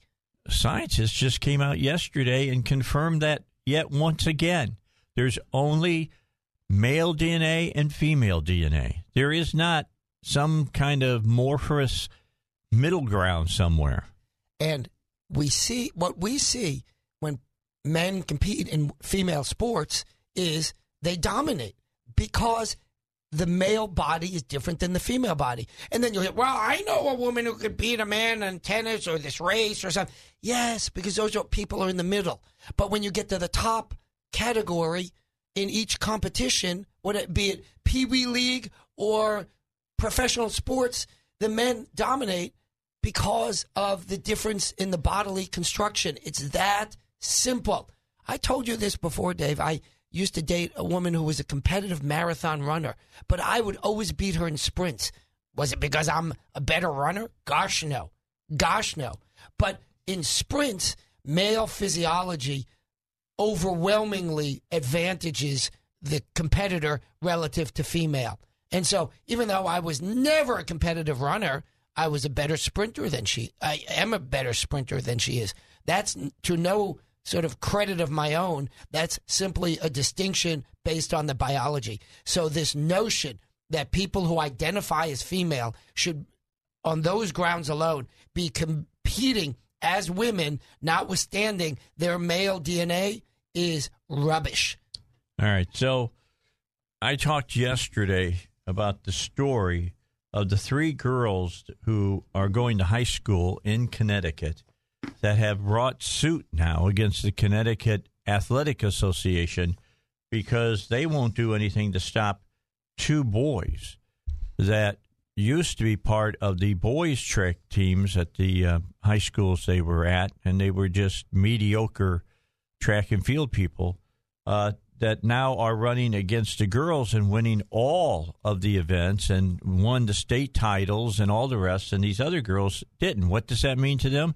It means scholarship dollars and all kinds of things. It means the destruction of women's athletics as we know them. And the executive director, Glenn Lugarni, told the AP, this is about someone's right to compete. No, these boys could have competed if they wanted to, no matter what.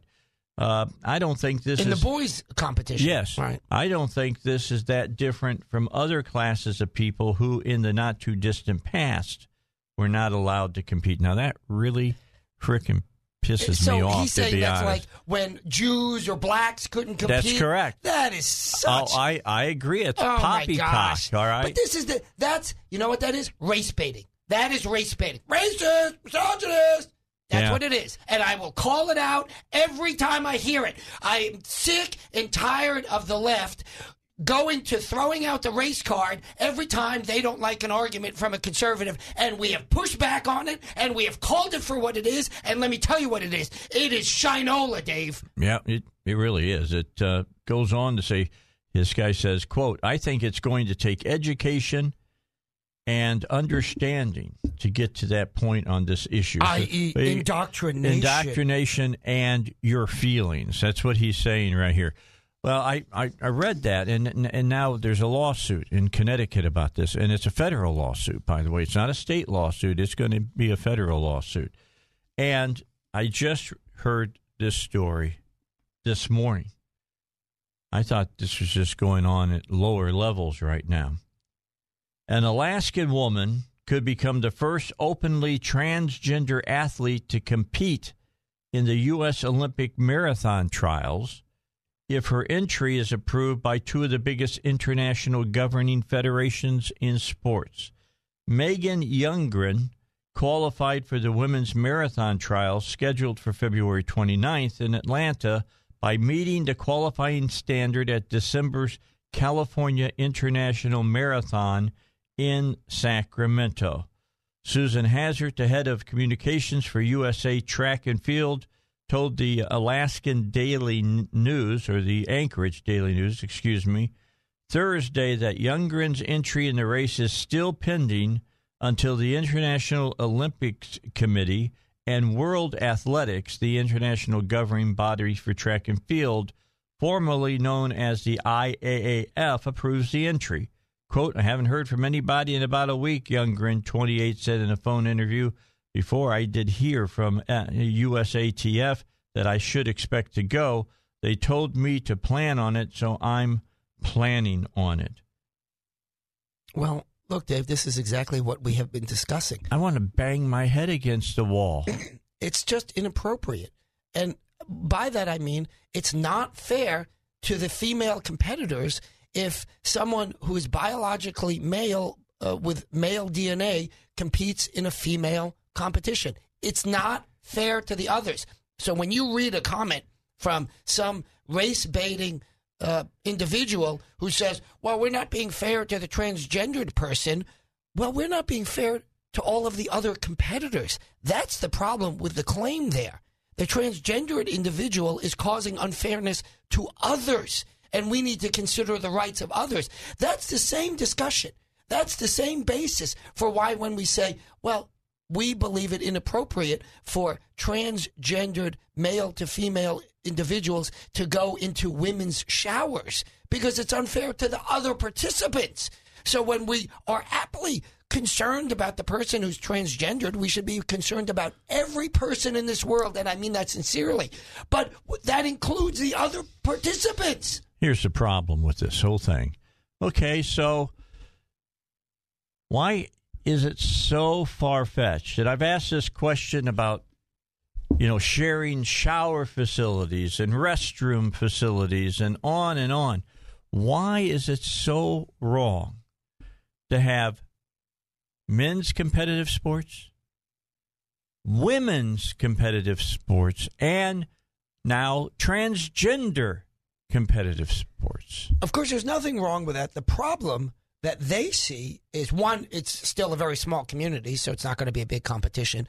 And then they claim that, well, you're excluding us from the others. And the answer is because you don't. And then they say, like you used to exclude the blacks, right. or like, used to be the Black Negro League in baseball. Right. Right.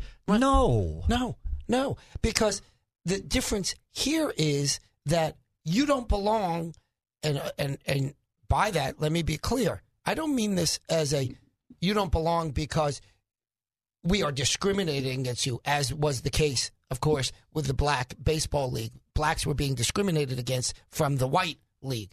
You don't belong in a female competition if you're not a female. That's biologically. Right. Born that way. Right? Well, that's biological. That's what I mean by biologically. Well, and I think you got to define it for people because so many people are confused now. Well, and this is what is amazing about it. We know what we learn in high school, junior high school. Yeah, junior Men high school. have XY chromosomes and women have XX. You can't change that. Nope. And that has a direct result on everything else, how you grow. It doesn't matter. You change the testosterone levels or That's whatever. Right.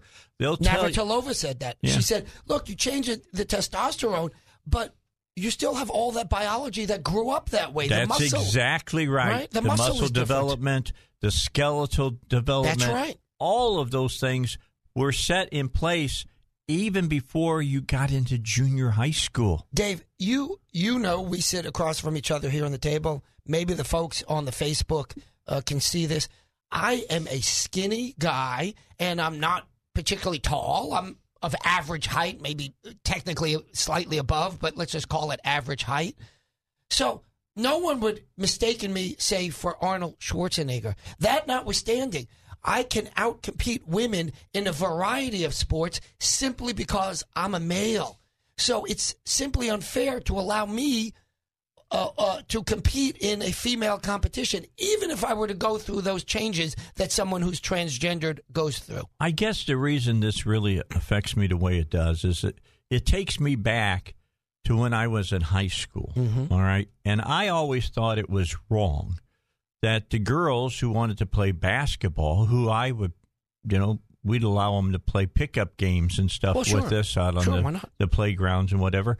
And they'd beat our butts sometimes just because they were taller. They weren't taller. They were just better. They were just better. Got it. All right, but they had nowhere to play like that. Now, before the game was over, we would typically win. All right, but I thought it wasn't fair to the girls because when they went out for basketball, right. When I was in high school, we're still playing half court basketball. The offense played on one end of the court. And your defense played on the other end, and they weren't allowed to wear uniforms, so to speak, with shorts and stuff like that, because don't want to be showing off the different bodily parts and things of that nature. And I fought indeed for girls to be able to compete against each other. Of course, I've won the Women's Sports Foundation Award for best coverage of fast pitch softball, and I just think that it's this is taking steps backwards. Well, that's right. We moved Title IX, the law moved to guarantee that women have the same access to sports, amongst other things, in college that men have, and we've been really successful at that. And now, with the attempts to put transgender male to female competitors into female sports, you will be moving backwards by excluding women effectively from competitive sports. Because they can't win. It's being proven in Connecticut and other states as well. And if they can't win those state championships, then their chance of getting athletic scholarships goes down. Well, and why do you want to compete? They're not going to give these transgender guys men's scholarships. They're going to give them women's scholarships. But not only that, you don't want to enter into a competition where you know you can't win because of this kind of disparity. I've entered competitions that I know I can't win because I wasn't good or as good as the top players, and I knew who the top players were. Yeah. That's one thing. But to know that basically you are biologically prevented from winning, why would you enter that competition? It doesn't make much sense. And so... Well, if you wanted to do that, you'd go over and compete with the guys. With the guys, right. And you could do that. So it's just... This is discriminatory towards women. It is. That's what it is. It really, really is. All right, 24 after 8. Enough on that. What's the temperature? Just getting my spleen clean today.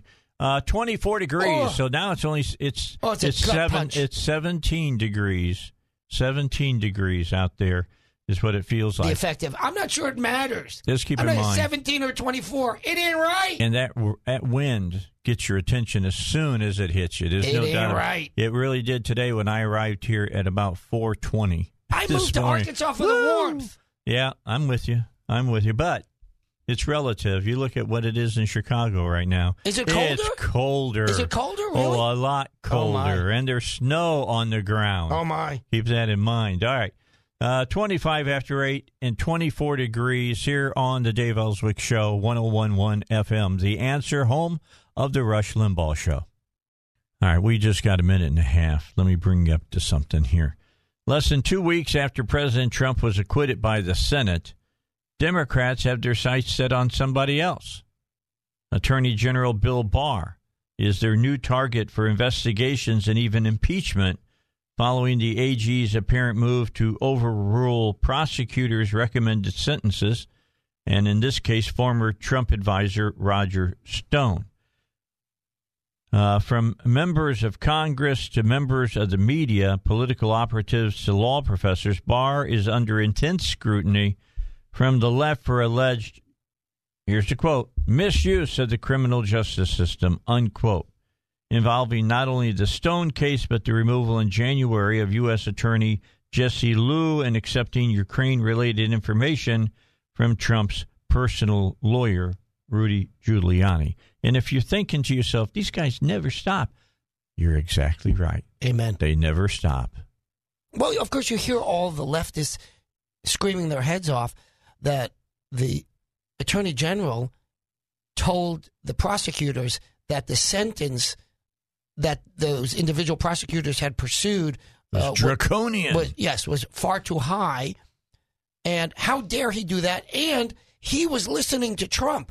Let me let you know a little secret, folks. And I know you all who are Dave's listeners know this.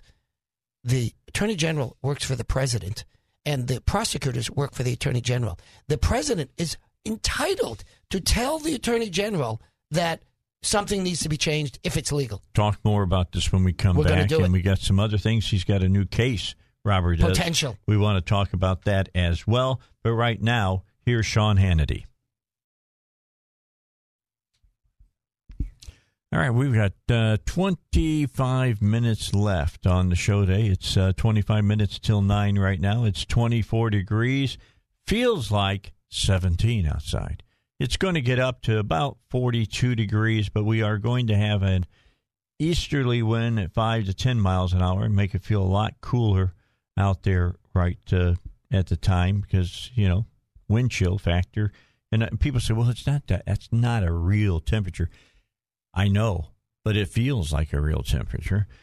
Tonight, mostly clear, low around 26, so bundle up tonight. And then tomorrow, looking a lot nicer, mostly sunny, a high near 55. And by Monday, we're going to have a 20% chance of some showers and a high of 66 degrees. All next week's supposed to be in the 60s. Wow, what a contrast. I'm all about that. Next weekend is supposed to be sunny and high 60s to low 70s. Wow. So maybe I'll take it. Maybe we're going to get spring a little early. I could dig it. I would like that a lot. Tomorrow night, I don't care. It's not going to be real warm. It's still my birthday. Happy birthday. I still have made one complete trip around the sun again. Happy 39th. And I didn't even have to do anything. There you go. That's what I like about birthdays. You don't have to do anything except stay alive. Stay alive. That's and all if you don't, you wouldn't know it anyway. That's exactly right. I would have no idea. That's the way it goes. All right, now you were talking, and I cut you off. Oh, my goodness. Now I'll let you pick up. Yeah, we had to get to the news. So what were we talking about? My potential case? Yes. What do you? It turns out that there's a fellow up there in I'm going to look for Sulphur Springs. Yeah, up in Sulphur Springs, who has kind of a part-time shooting range, and the mayor came to him and said, "Oh, we have this old ordinance that doesn't allow anybody ever to shoot a gun anywhere in town." By the way, the ordinance is so overbroad, it literally would criminalize self-defense. It would criminalize a police officer using his gun in the line of duty. So the ordinance itself is obviously absurd, but it goes even further, Dave. Okay. The state legislature has enacted previously, although after this 70s ordinance, a law that says localities can't prevent this type of behavior. That's right. So I'm going to get in touch with the mayor down there and see if we can work this out without litigation. But this bespeaks a broader issue, Dave. As you know, I've recently been admitted to practice law in the state of Arkansas. As you know, I've been a lawyer for 25 years, but I never got my license until recently.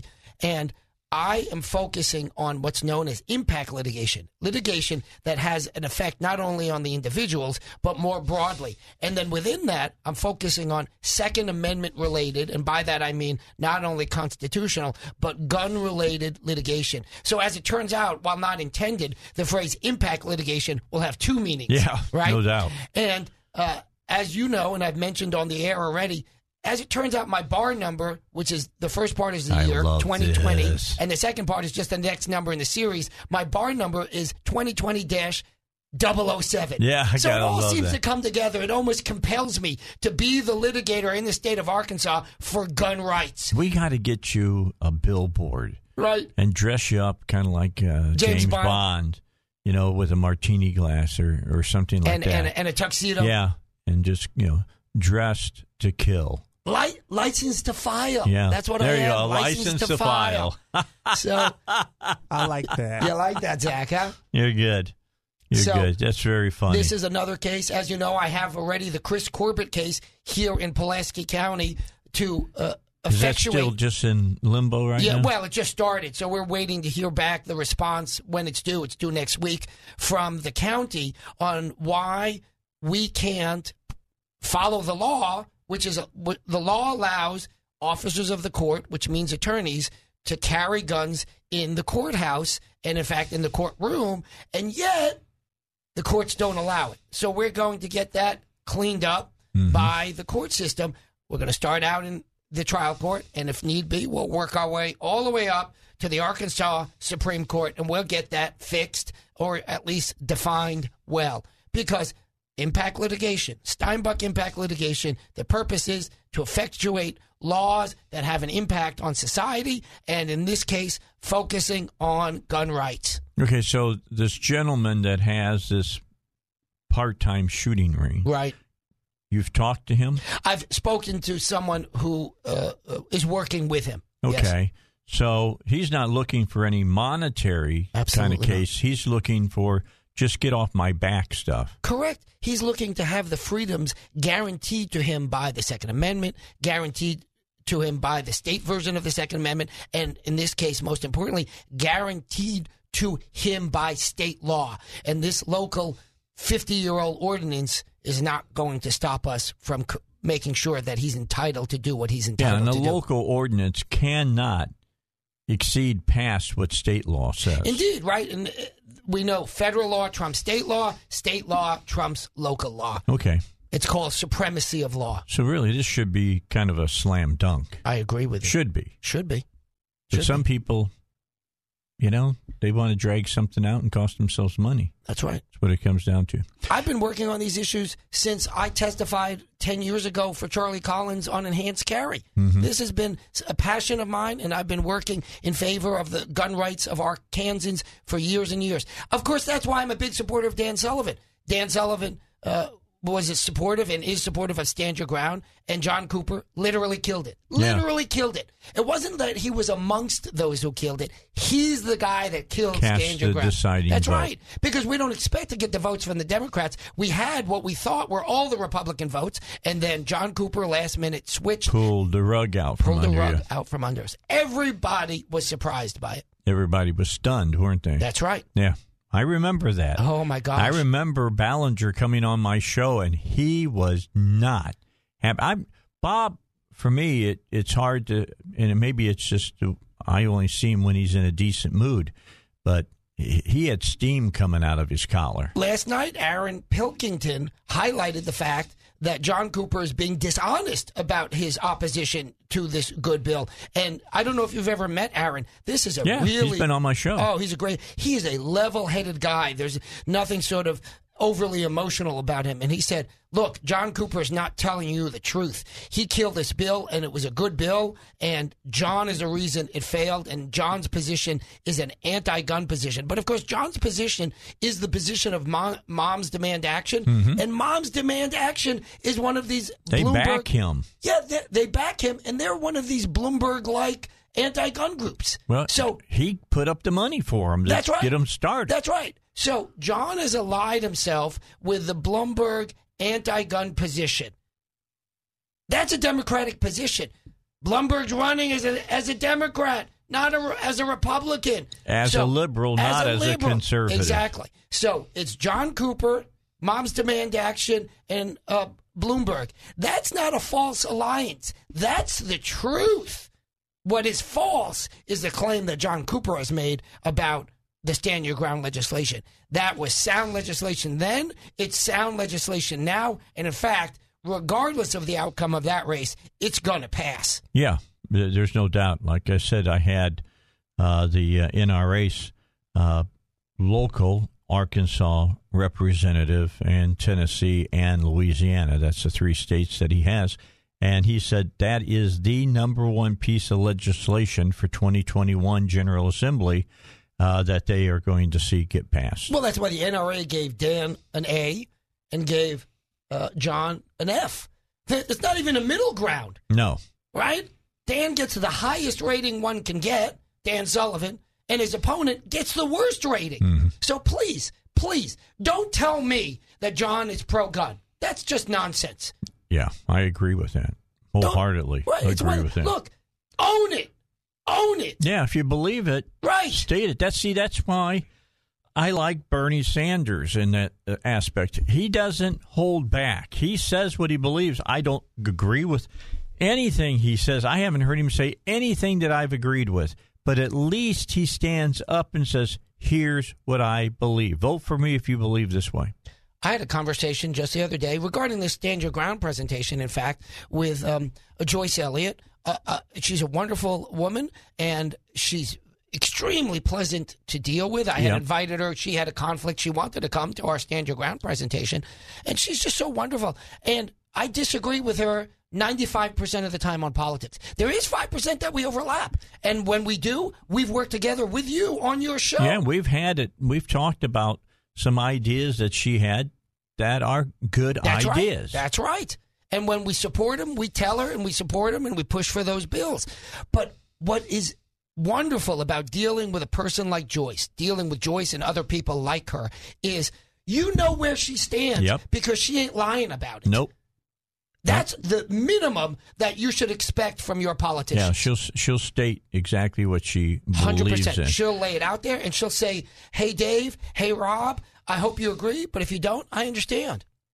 And we say the same. If I lived in the 2nd District, which I don't, I live in the 1st, but if I lived in the 2nd, I wouldn't vote for her to be my congresswoman. Oh, yeah, I would vote for French Hill again. I'm a strong supporter. I've done work for French's campaigns to support him. So I'm the strongest supporter of French. And I need to, given that we've raised her, I emphasize that point no less. French Hill is a fantastic congressman. He will be our next congressman. And so, no, I'm sorry, Joyce. You're a friend, and I love you, and I wish you the best as long as you don't win the congressional seat. And she won't win the congressional seat. No, she's not. But we'll have a great conversation about it. Yep. All right. With that said, let me ask Zach. He said someone asked a question on Facebook, Zach.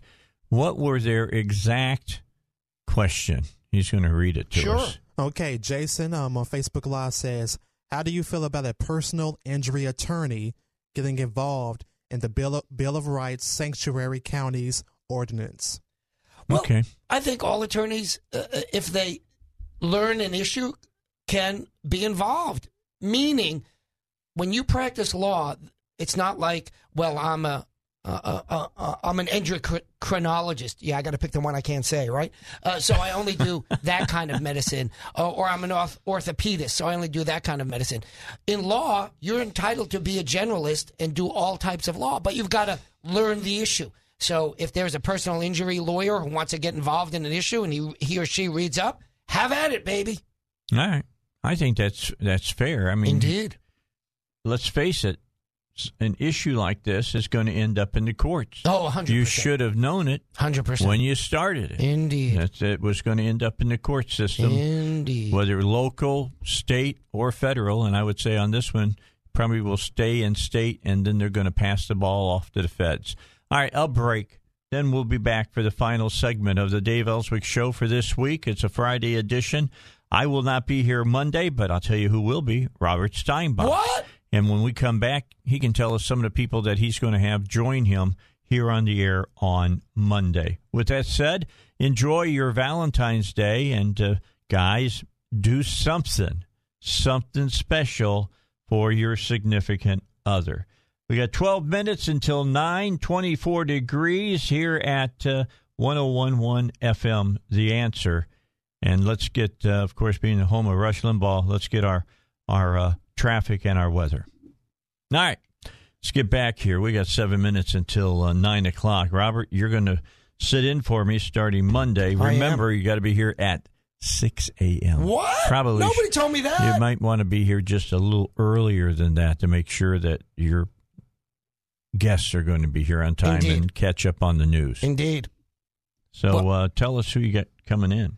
Or calling in. Yeah, we got a bunch of folks calling in. Of course, Chris Corbett and Hannah Webb Howard. Chris Corbett is my client in that gun case we just talked about. Mm-hmm. Hannah Webb Howard is the Second Amendment Society president and founder, and both of them are going to come in studio. Cool. In addition, we're going to have calling in Senator Alan Clark, Representative Dan Sullivan, Representative Mark Lowry, David Ray, who, as you know, is the chief of staff for Lieutenant Governor Tim Griffin and running for a representative seat in the Mayflower area, Senator Bart Hester, and Lieutenant Governor Tim Griffin. How's that for a lineup? Wow, that's a great lineup. I hope we'll be able to squeeze them all in. We're going to be juggling a little bit. Yeah, well, you get them all in. I think that's right. Some have more to say than others. Indeed. So it should be cool. And what are some of the topics that you'll be talking about? Well, as you know, Dave, I always talk about gun rights because that has always been an interest of mine, and now I'm pursuing that as a focus in my legal practice of impact litigation. So I will speak with all of them about gun rights, and from that discussion of gun rights, we always bridge out into the broader conversation about individual liberties. That is what is under attack now in society. Mm-hmm. You know that the Second Amendment is not the only amendment under attack. The First Amendment is under attack.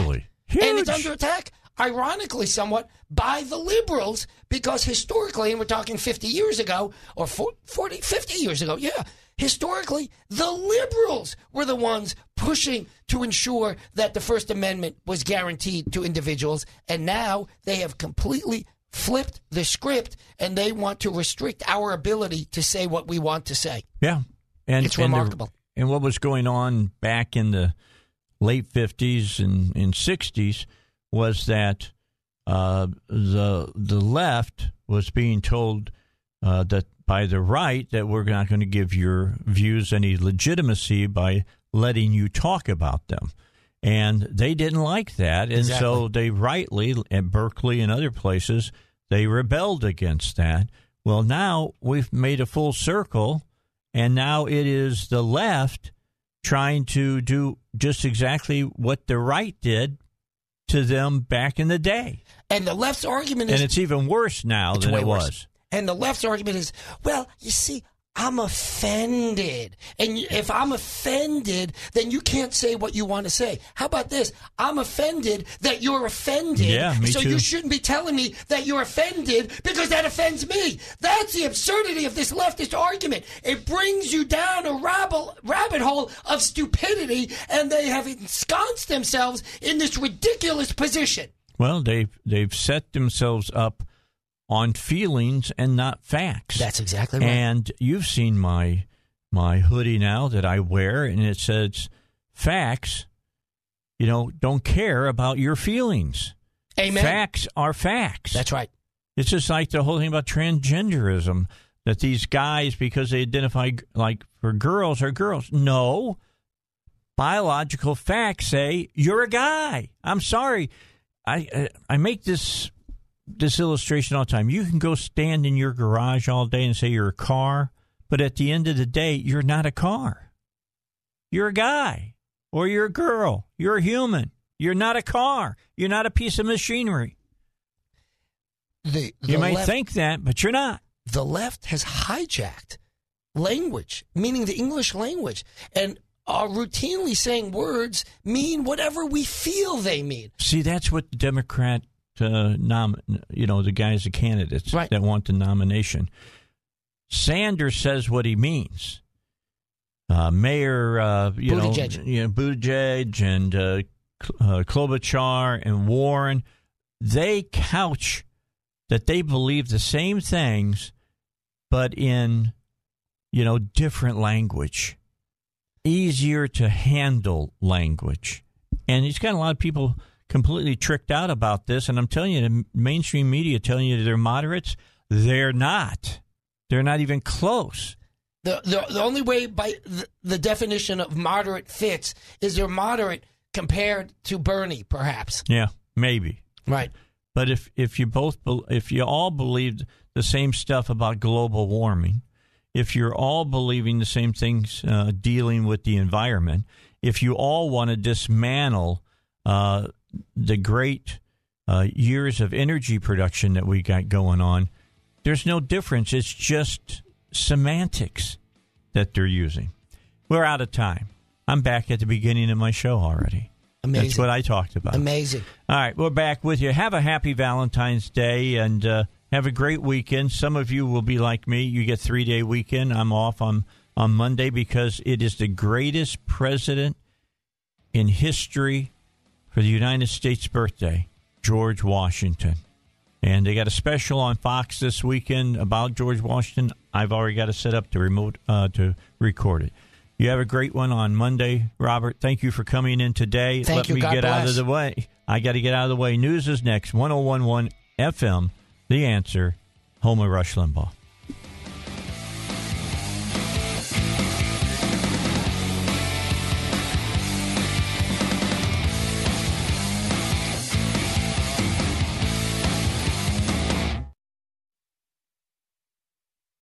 Three-star General Michael J. Flynn, head of the Pentagon Intelligence Agency, knew all the government's dirty secrets. He was one of the most respected generals in the military. Flynn knew what the intel world had been up to. He understood its funding. He ordered the first audit of the use of contractors. This set off alarm bells.